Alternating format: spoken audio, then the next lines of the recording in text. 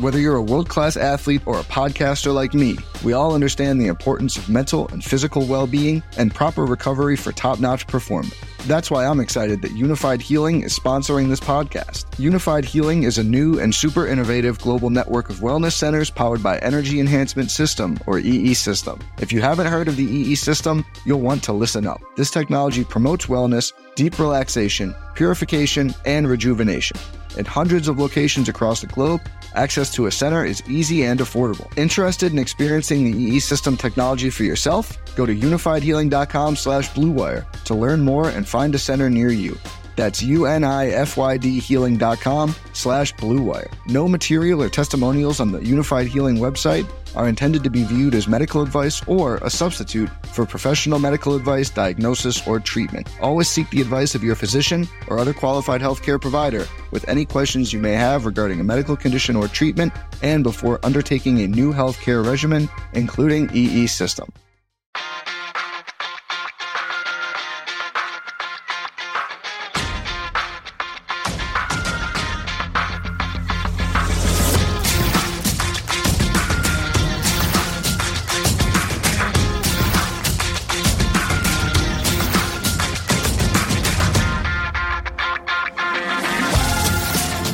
Welcome again to Gamble On, the weekly gambling podcast presented by USBets.com. I'm Eric Raskin, US Bets Managing Editor and Media Director, and I'm joined by our senior analyst, Pulitzer Prize finalist, John Brennan.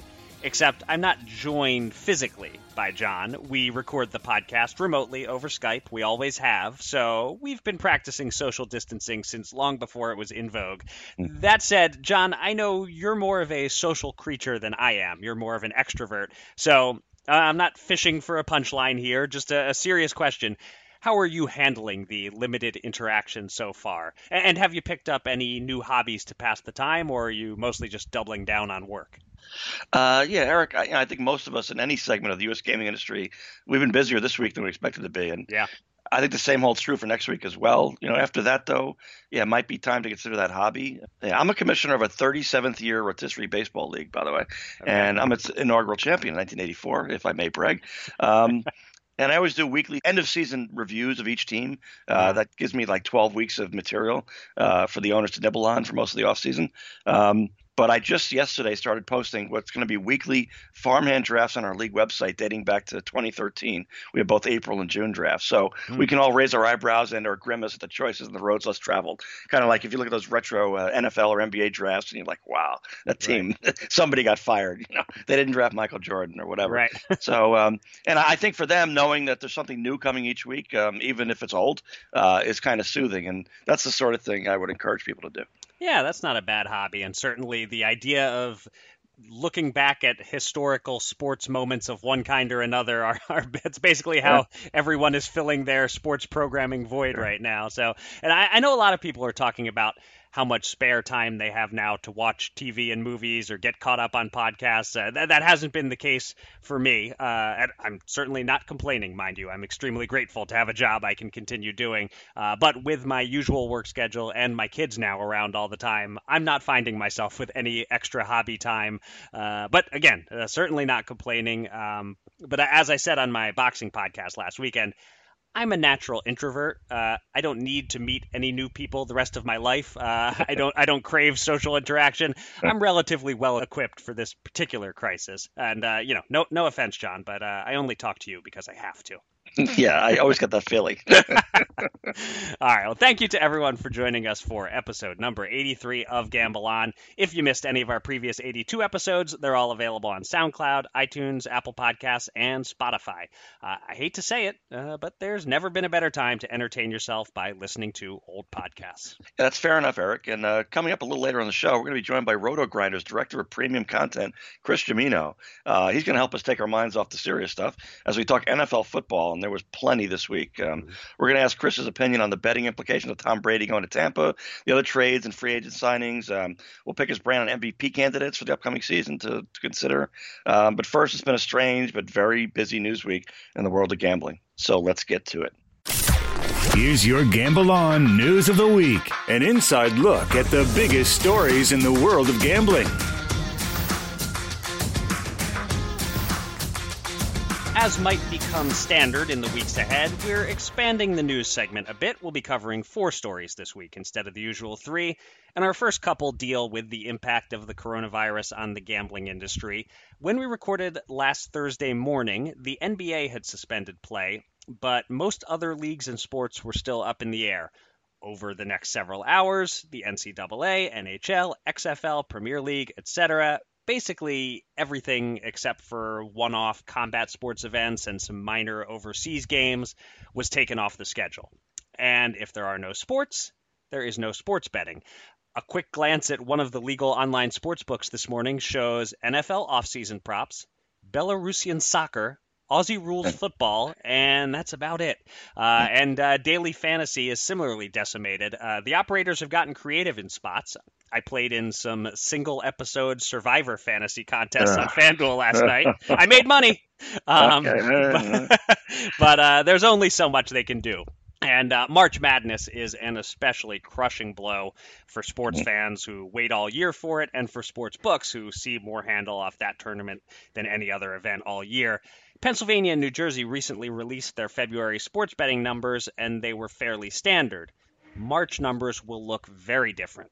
John, what are your thoughts on how brutal this is going to be for sports books, how they've dealt with it so far, whether mobile betting on the NFL draft is going to be off the charts, and anything else on your mind? My first thought is for listeners and bettors. And look, all of us are shell-shocked in our own way these days, obviously. I just want everybody to take serious stock of their employment situation. I have a nephew who is a new doctor. I have a niece who's a critical care nurse. They're not at risk of losing their jobs ever, and they have neither time nor interest in gambling. But outside of those occupations, I would consider dialing back the gambling itch if you don't have a large reserve. Sure. Yeah, that's good advice. I think it's a major issue. People under stress. And, we talked last week about problem gambling, compulsive gamblers, and they're what they call at-risk people. So they've been fine so far, and they're not risking the monthly mortgage or anything like that at all. But that group that was going to be fine under normal circumstances, some of them might be pushed a little bit from the stress, and I think everybody's got to think about that. Yeah. Okay. So your mind went to the gamblers. Mine, and mine probably should have. Maybe this says something about me, but I am still thinking about industry stuff. I do expect that NFL draft betting in the states that allow mobile betting will be gigantic this year, multiple times the handle it attracted last year. But that's April, of course. In March, you're getting a little less than half a month of normal betting volume, so numbers will plummet. I'll be curious to see the over-under line that Captain Jack sets for New Jersey for March. The operators are doing what they can, but there's only so much you can do. People might place a small bet on a sport they don't know just to have a sweat, but I think very few people will risk significant money on a sport they're unfamiliar with. I have a friend who's a huge Aussie rules football fan. Maybe I'll ask him for some advice. I know he does bet those games, but it's going to be dry overall. People will be losing their jobs, and all we can do is hope that the health situation is relatively controlled and leagues can resume in a couple of months. I don't think there's any scenario in which it happens before June, but I'll at least root for that. If it's June, you're talking 3 bad months, and then sports books can hopefully recover. I think that's on the money. I know some people who are. I always know somebody, don't I? Yes, you do. And even in this serious situation, I know people are in on the key calls in the medical community, and New York City obviously is going to be the hardest hit. Yeah. And I learned last week that this week and next week are going to be a disaster. And every day you're seeing it, and you're going to keep seeing it. But in just 2 weeks, there's a chance we might see. It might just be a slow in the growth, which is bad, but it's something because, I'm in North Jersey, and the state of New Jersey is in curfew from 8 p.m. to 5 a.m. every day. So for those in other states that are less affected and don't really get it, so to speak, right. We're pretty locked down, and that is going to help at some point. It's going to take a few weeks, Right. but it will help. And so, the question is, again, are we just slowing the growth, or are we like stopping in its tracks? I mean, there's claims of that in China, but I don't trust anything China tells me. Yeah, well, I've stared at enough graphs of curves for a lifetime lately. So it varies a little bit, but certainly it's going to be steep for a while, and we just you hope that the leveling off comes sooner than later, and then the decline. But it looks like we're kind of on the same page about the approximate timeline that we're looking at here. Exactly. All right. Well, not too long after the sports world came to a halt, land-based casinos followed suit. Our own Gary Rothstein started an article on usbets.com on Saturday and has been constantly updating it as state governments have mandated casino closings to limit the spread of the virus. In Pennsylvania, it started over the weekend. New Jersey, New York, and Connecticut followed on Monday. Illinois and Michigan have closed casinos just days after launching brick-and-mortar sports betting. And the big one, Nevada, finally shut down its casinos on Wednesday after some of them were trying ridiculous measures like 3 max poker tables. The lights are out on the Las Vegas Strip. This is truly a stunning moment in history that we're living through. But not surprisingly, we've heard off the record from some sources that online casino games in your state and mine, 2 of the very few states that offer them, are generating enormous traffic. So, John, any thoughts on these casinos closing their doors and the economic impact and job impact there? And is there a chance that, whether soon or many months down the road, this situation leads to more states getting on board with online casino or online poker? Yeah, it's a weird time of year because a lot of legislators are either out or almost out, and if they're still going, they've got better things to do. But the lack of online gambling in states like New York is going to have a big impact, and it's going to have a big impact in the other way in New Jersey and Pennsylvania. And kind of to my previous response, for so many of our listeners, gambling is kind of a blow off some steam sideline from the rigors of everyday life, and I expect them to gravitate towards something. Right. And I would say to be especially careful about online casino gambling. Yes. The first step is recognizing that if you're a straight up player against the spread, single game football, for 3 or 4 months, the house's margin is very slim. You can make plenty of wagers and not likely lose a lot of money and maybe even make a little. Casino games, you can lose a lot and a lot quickly. So to reiterate, be careful out there. Yeah, absolutely. And you're absolutely right that it applies more to the online casino games than anything else. I mentioned this on our editorial team conference call yesterday, that this is very anecdotal, but online poker traffic at PokerStars in Pennsylvania is clearly up. The heads-up sit-and-goes that I play are filling faster, and whereas I used to see a lot of the same screen names in those games, this week I've been seeing a lot of new names, including some people who really don't have a clue what they're doing, which may be good for me short-term, but it's now I play small, so I'm not, the people that are losing money to me are losing small amounts, which hopefully they can manage, and hopefully that's how people are approaching this. They are just gambling with money they can't afford to lose, but it's also not great for building the poker player pool long term if people really don't know what they're doing and show up and lose quickly and give up. But industry-wise, this is a wake-up call that if you have casino gaming in your state, you may as well have online gaming. It doesn't take away from your land-based revenue, whatever Sheldon Adelson might think, and it can bail you out at a time like this. Yeah, I once met with 3 professional poker players, and several are big names that people would know, and kind of digesting what they do and how they can win online as well as in person, which is amazing. Because the typical poker movie type of thing, the tell and the guy touches his nose and that means he's a great hand. You get that, and you think, well, how can they do that online? They can't see the person, and of course they can do it. The amount of time that somebody takes to bet, they can read people, which I find amazing. But I also said to one of them, I'm sort of terrified. I don't want to play online poker because what if you're there? And they said, well, just play low stakes. It's not like frankly, daily fantasy sports. That the algorithms of the guys who play thousands of games. Online poker, and I saw them do it. They'll play 10, 12 games at a time on their screen, but not 1,000 games at a time. So they said it's not worth our while to wade in those shallow pools that you're swimming in. So even though you're going to take their money, at least it won't be a professional poker player. Right. I am the shark of the lowest stakes waters, I suppose. Right. But yeah, and I think it ties in with my natural introverted nature that I'm better at online poker than I am live. But yeah, there are timing tells you can read, and even more than that, it's not about tells, it's about getting a sense of people's betting patterns and the way that they play strong hands versus the way that they play weak hands. You can get a quick sense of someone and usually play off of that and have a little bit of an edge. But enough of me giving away all my secrets. This next story is only partially about coronavirus impact.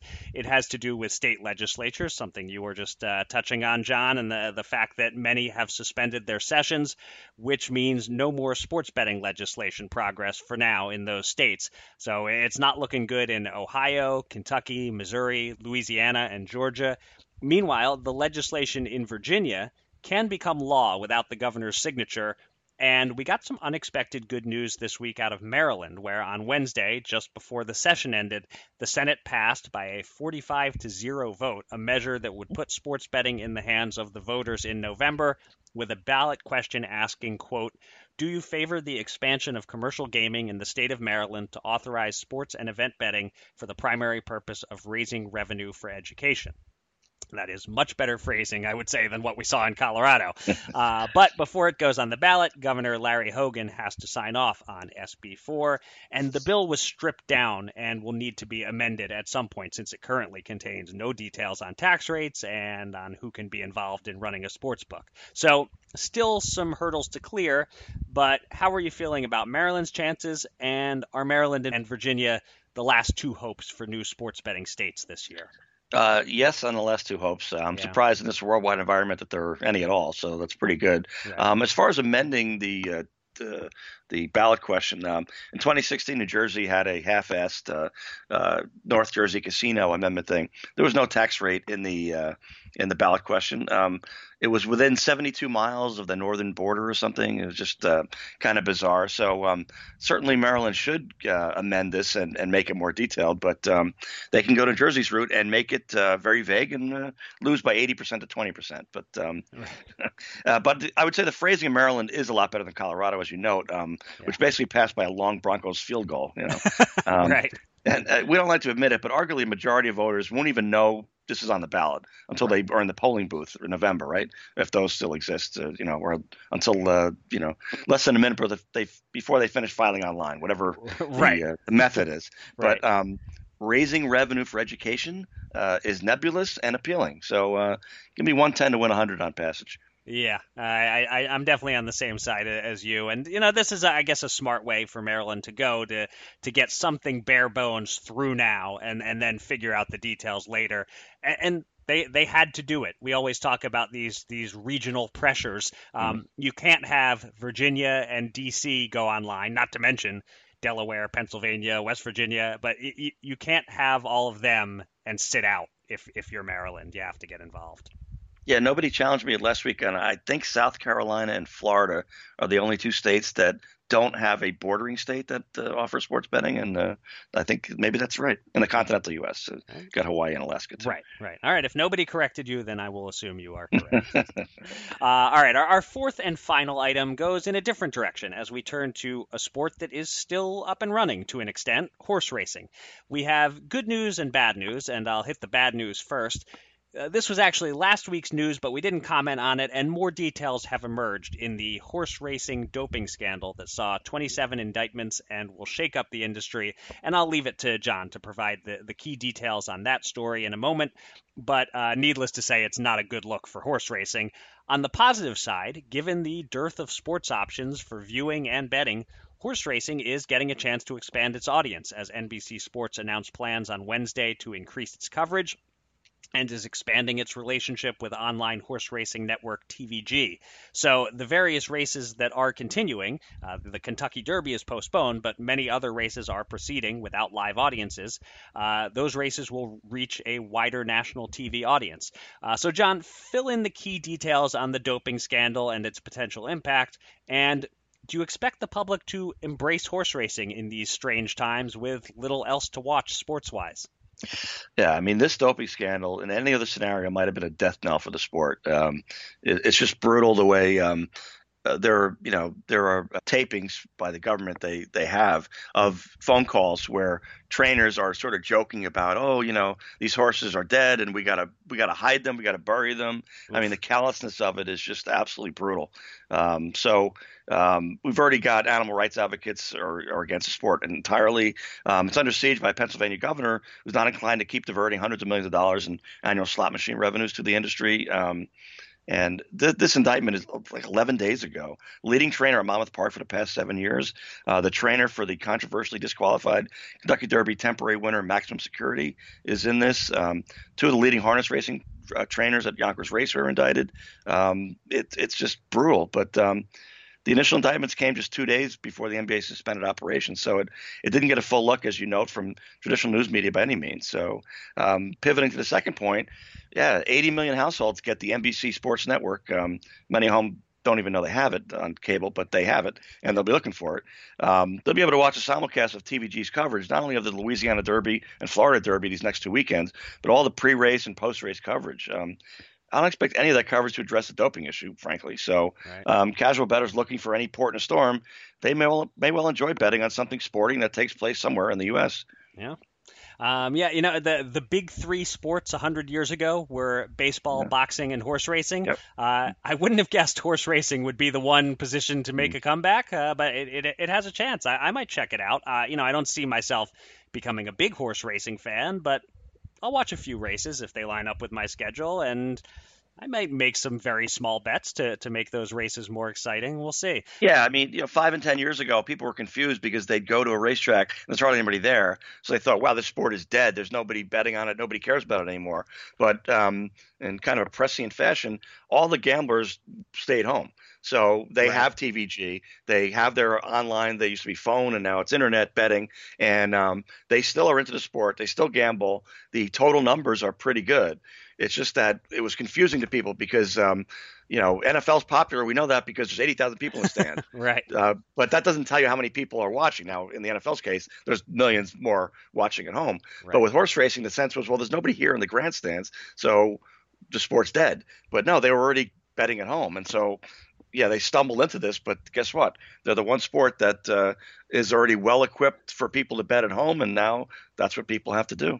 Yeah, they're way ahead of the curve on the empty grandstands with people watching anyway. We're going to see that in more sports when they do return, I think. And to discuss the doping scandal, obviously it sounds awful. I don't know that it's going to limit the sports fan base, partially for the reason that you point out, that it got pushed off the front page or back page or wherever it was landing by the other stuff going on in the world. But also, we're used to steroid scandals at this point in sports, and if the people involved get punished, then fans will kind of shake it off and keep watching. We've seen that in other sports. I was thinking this week, though, this is tangentially related. I feel like the coronavirus situation is going to help the Houston Astros. Whenever baseball comes back, I feel like fans will have a little less hate in their heart for those Astros players. We'll see, but that's my guess. Yeah, that's the weirdest lucking out I've ever heard of. But and as far as the headlines in the horse racing, right, this is a cheating scandal like steroids or the Astros. That's the thought. So it's like, it's bad, but people cheat. Every sport there's cheaters, and that's what happened. So some horse racing guys cheated. It's the details that I mentioned that are not going to be noticed by the general public of, the defense in the horse racing industry, and I understand, the idea was that, they love these horses. They care for these horses. They're family to them. And so, they might try and, cheat a little bit to win a race and make some extra money, but they would never want to harm the animal. That's very important to them. Yeah. And if you read multiple indictments, multiple these wiretap conversations, these trainers didn't care at all, based on the allegations. And that is what could have been a death knell, but nobody noticed it. Nobody's going to notice. So they're going to skate on this one, I think. Yep. It's time to welcome a special guest from the world of gambling. Let's get to the Gamble On interview.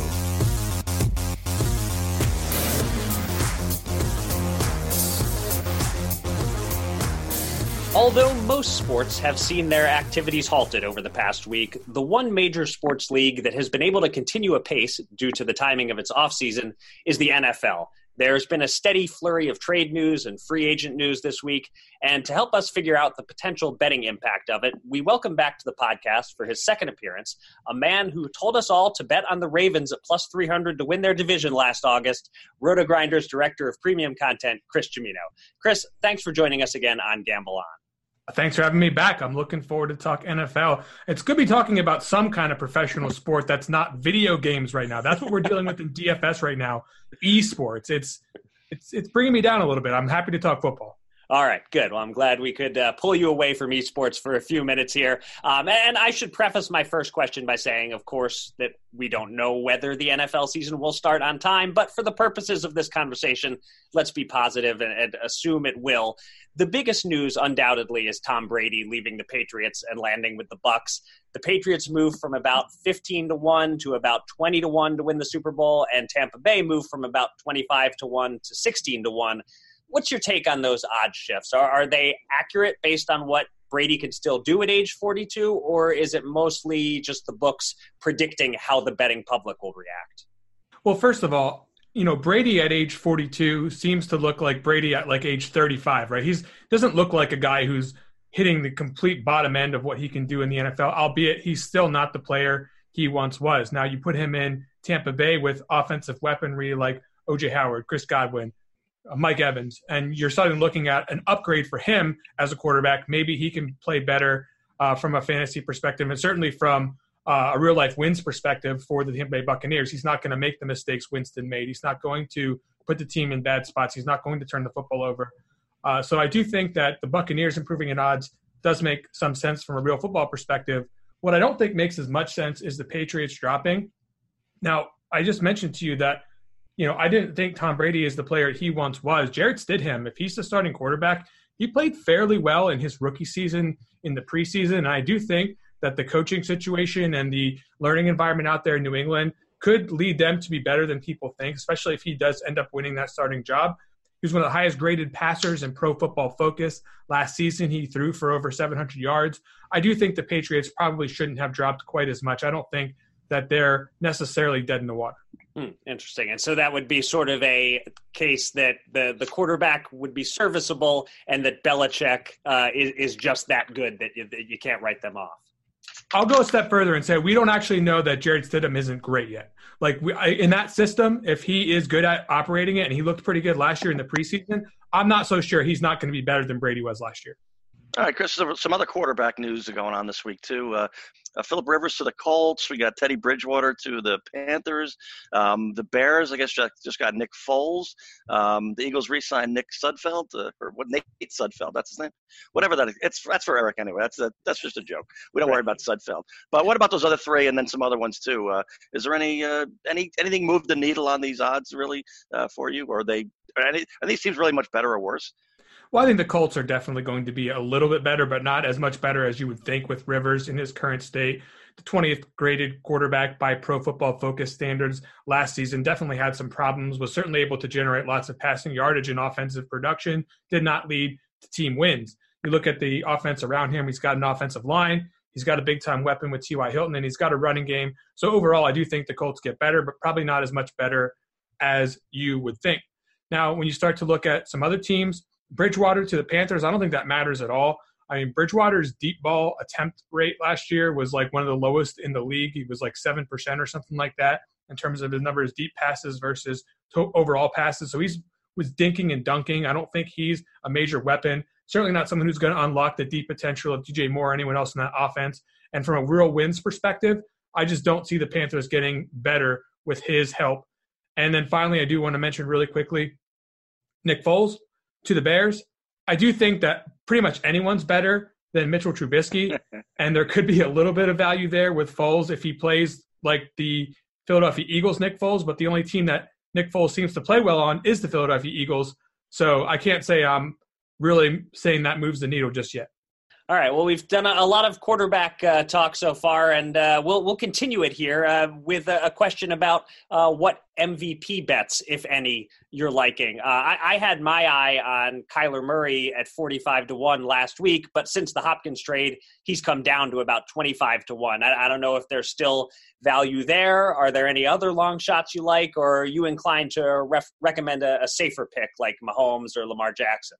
Yeah, I'd be fading Kyler Murray at this point. I do think that their offense will definitely be improved, but will they actually become a team that wins a lot of football games? That's a tough division that they're, currently entrenched in. And I'm not so sure that adding all these offensive weapons means adding real life wins. And we know that MVP votes are going to be closely correlated to wins.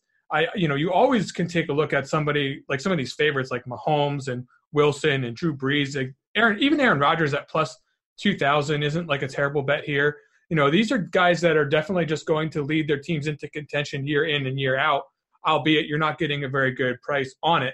As you scroll down this list, you're probably getting priced out in terms of, whether these guys can actually win an MVP. And I don't really have a strong take at this point in time without seeing how the draft shakes out, without seeing how some of the additional moves shake out. All right. Well, speaking of how the draft shakes out, I'll tell you the one bet that I've made so far, just for a teeny tiny fraction of a unit. I bet on Joe Burrow at 200-1. Is that a reasonable long shot in your view? I could never bet a rookie even like a cent. I just don't see how a rookie's going to come out with the MVP. I don't think the voters would go for something like that. It would have to be an unheard of season, and certainly the Bengals are not going to win games. And I do think Burrow's probably going to the Bengals. Okay, so you're saying my fraction of a unit I've donated to the sportsbook. It's possible you used to have $2, yes. Yeah. Okay, yeah. Chris, there's so many moves going on this week, almost announced and everything else. And you said the draft is ahead still. But as far as just the free agents in general, any team really improve themselves a lot? It seems like a lot of teams like the Cowboys, they keep Amari Cooper. That's a big plus. But then they lose a couple of key defensive players. And it's kind of back and forth with a lot of teams. So any team that really had a significant net positive this week or significantly declined overall? Well, look, it's hard to say what's going to happen with Buffalo right now with Stephon Diggs, but I think they have once again, which they seem to do every couple of years, they've mortgaged a lot to get a player that I don't know actually adds that much to their win potential. They are going to be in a division now that is Tom Brady-less for the first time in a very long time. So they definitely did need some offensive help. Diggs does help them. I'm not so sure it's worth the price, but at the end of the day, I don't think the price is going to matter when week one comes around and suddenly Josh Allen's throwing to Stephon Diggs instead of some of these other jabronis they've had in years past. And, of course, we mentioned the Arizona Cardinals. Look, DeAndre Hopkins is an incredible player. Like, one of the problems with the air raid last season was that they couldn't get vertical. They couldn't really unlock the entire potential. They kept Kenyon Drake around. Kenyon Drake was an excellent player for them last season. And if they can start to protect Kyler Murray a little bit better in year number 2, they certainly could have improved, albeit I'm not so sure it's enough to take that division down, but they definitely did win in free agency.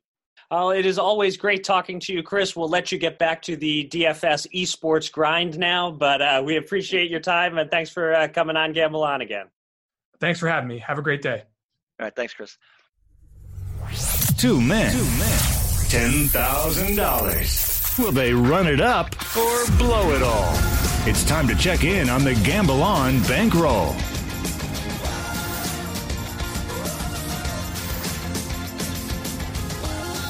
This is not your usual Gamble On Bankroll segment. We won't be placing any new bets, but there are some updates to go through. First off, John placed 2 bets last week on Adam Scott in the golf tournament that ultimately lasted 1 day, and on the Houston Roughnecks in an XFL game that didn't happen, so those are both voided. And we have one other voided bet to announce. About 2 months ago, I put $50 on plus 430 underdog Victor Postol in a boxing match against Jose Ramirez that was scheduled for February 1st in Haikou, China, but was postponed about a week out due to coronavirus. The fight was later scheduled for May 9th in California, but COVID-19 followed it to the U.S., so it's off again. And I wouldn't have known that this was voided officially, but I placed a bet on the fight in real life, and I noticed this week that indeed the bet has been voided. So we'll follow the same rules here, and that's $50 back in our bankroll. That means at this moment, we are up $149, and we have $1,090 on hold in futures bets. And let's just go through some of those futures bets quickly, as I'm sure people listening have their own futures bets that they're uncertain about, the future of. Let's do basketball first. We have the Clippers for the NBA title at plus 1,400, and the 76ers for the Eastern Conference at plus 450. We'll have to wait and see if there is an NBA postseason, at least, before we know what happens with those bets. We had the Knicks under 29.5 wins, and we were looking great. They're 21-45, would have needed to go 9-7 to go over, but that's probably headed toward a very frustrating void for us. And we had the Lakers at minus 200 to finish with more wins than the Raptors. So if they don't play any more regular season games, that will eventually go into the books as a win for us.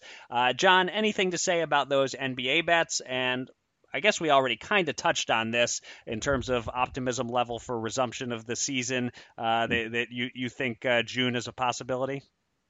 Overall, I'd say, we lost my Trailblazers over bet by one game. They didn't quite make it long enough, so that was a tough beat. Right. Knicks were a great lock for us. Clippers are tasty, too, at that number. And I also wrote this week on usbets.com about how unorthodox NBA Commissioner Adam Silver is in terms of wanting to upend the traditional season anyway. In-season tournaments, more teams in the playoffs. He doesn't think the current, sort of 82 games, 16 team playoff thing works at all, and he really wants to shake it up. So there's also talk about already before this issue about a mid-December start to the 2021 season anyway. So I'd say it's way better than even money that NBA stars perform in some sort of wager-worthy competition at some time this summer. The NBA is very much looking to do it, and they'll make it happen one way or the other. Okay. And that article you referenced on US Bets is definitely a good one. Interesting stuff there. Everyone should check that out if they didn't see it already. We also have the Maple Leafs for the Stanley Cup at plus 900. We'll have to wait and see what the NHL does. And the Roughnecks for the XFL title at plus 1,000. Same deal. The rest of the regular season is canceled, but no word yet on whether an XFL postseason is still on the table. John, am I crazy to hope the XFL will just declare the Roughnecks champions? Yeah, I'll give you $1 million to 1 on you winning that XFL bet. So just chalk it up as a bad beat at 5-0 and 10-1. Yeah. As for the Maple Leafs, I would take a refund if I could. Now they're in a playoff spot at the moment, and even granting any ship can come in with the Stanley Cup playoffs, we know that. But I don't see it. They're just sort of staggering through a lot of talent and just showing up. And I would look for an early exit, so I would have cashed out if I could. Okay. Lastly, baseball. We have the Pirates under 71.5 wins and the Yankees under 100.5 wins. Those will almost certainly end up voided whenever it becomes official that the MLB will not play a 162-game schedule. We also have Mike Trout for AL MVP at plus 150. That one stays in effect in a shortened season. Anything to comment on with our MLB futures, John?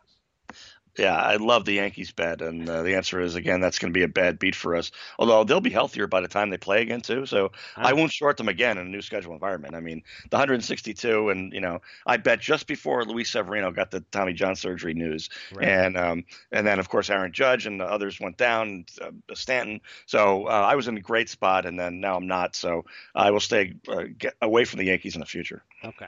All right, well, going forward on the podcast, I would say to our listeners, expect that we'll skip the bankroll segment entirely some weeks, but if we have a futures bet status to update, we will, and we always have the option to place a bet on a minor sporting event or an NFL future or something like that. But for the most part, the podcast will be light on bankroll, and we'll make up for it with a little extra news.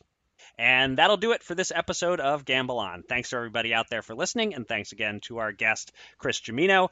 You can find me on Twitter at Eric Raskin and John at Bergen Brennan, and follow US Bets at US_bets. Go to usbets.com for all the latest news and analysis from the world of gambling, and subscribe to this podcast on SoundCloud, Apple Podcasts, or Spotify.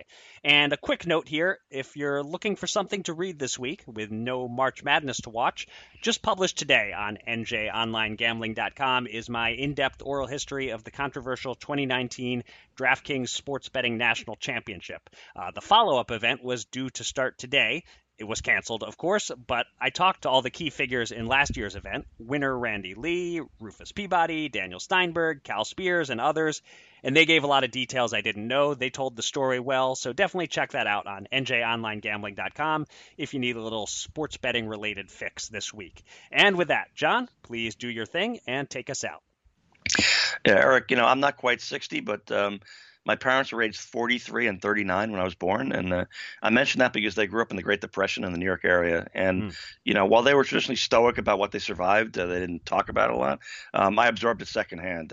I never went out to a traditional restaurant until I was an adult. That was too much of an extravagance. The first time any of us ever saw a plate literally filled with food was one Thanksgiving. My two sisters each brought their future husbands to dinner, and they stocked up on what to us would have been a weekend's worth of meals. We later learned that we were the outliers, actually. My TV growing up had 7 channels total, and one was PBS, and all they wanted to do was teach you stuff. So my siblings and I agreed that didn't even count. So there's really 6. I was 22 years old when I first got on an airplane. And all that was met with amazement by my parents that we could even do that. There was a 50-year gap between plane rides for my father. 1945 was his last B-17 Bombardier mission over Germany, and 1995 was his trip to Disney World with his daughter and 2 grandchildren. He had the ease then of knowing that no one this time would be shooting at his aircraft. So the point being, in the grand scheme of things, ultimately, this too shall pass. So with that, everybody, until next time, gamble on.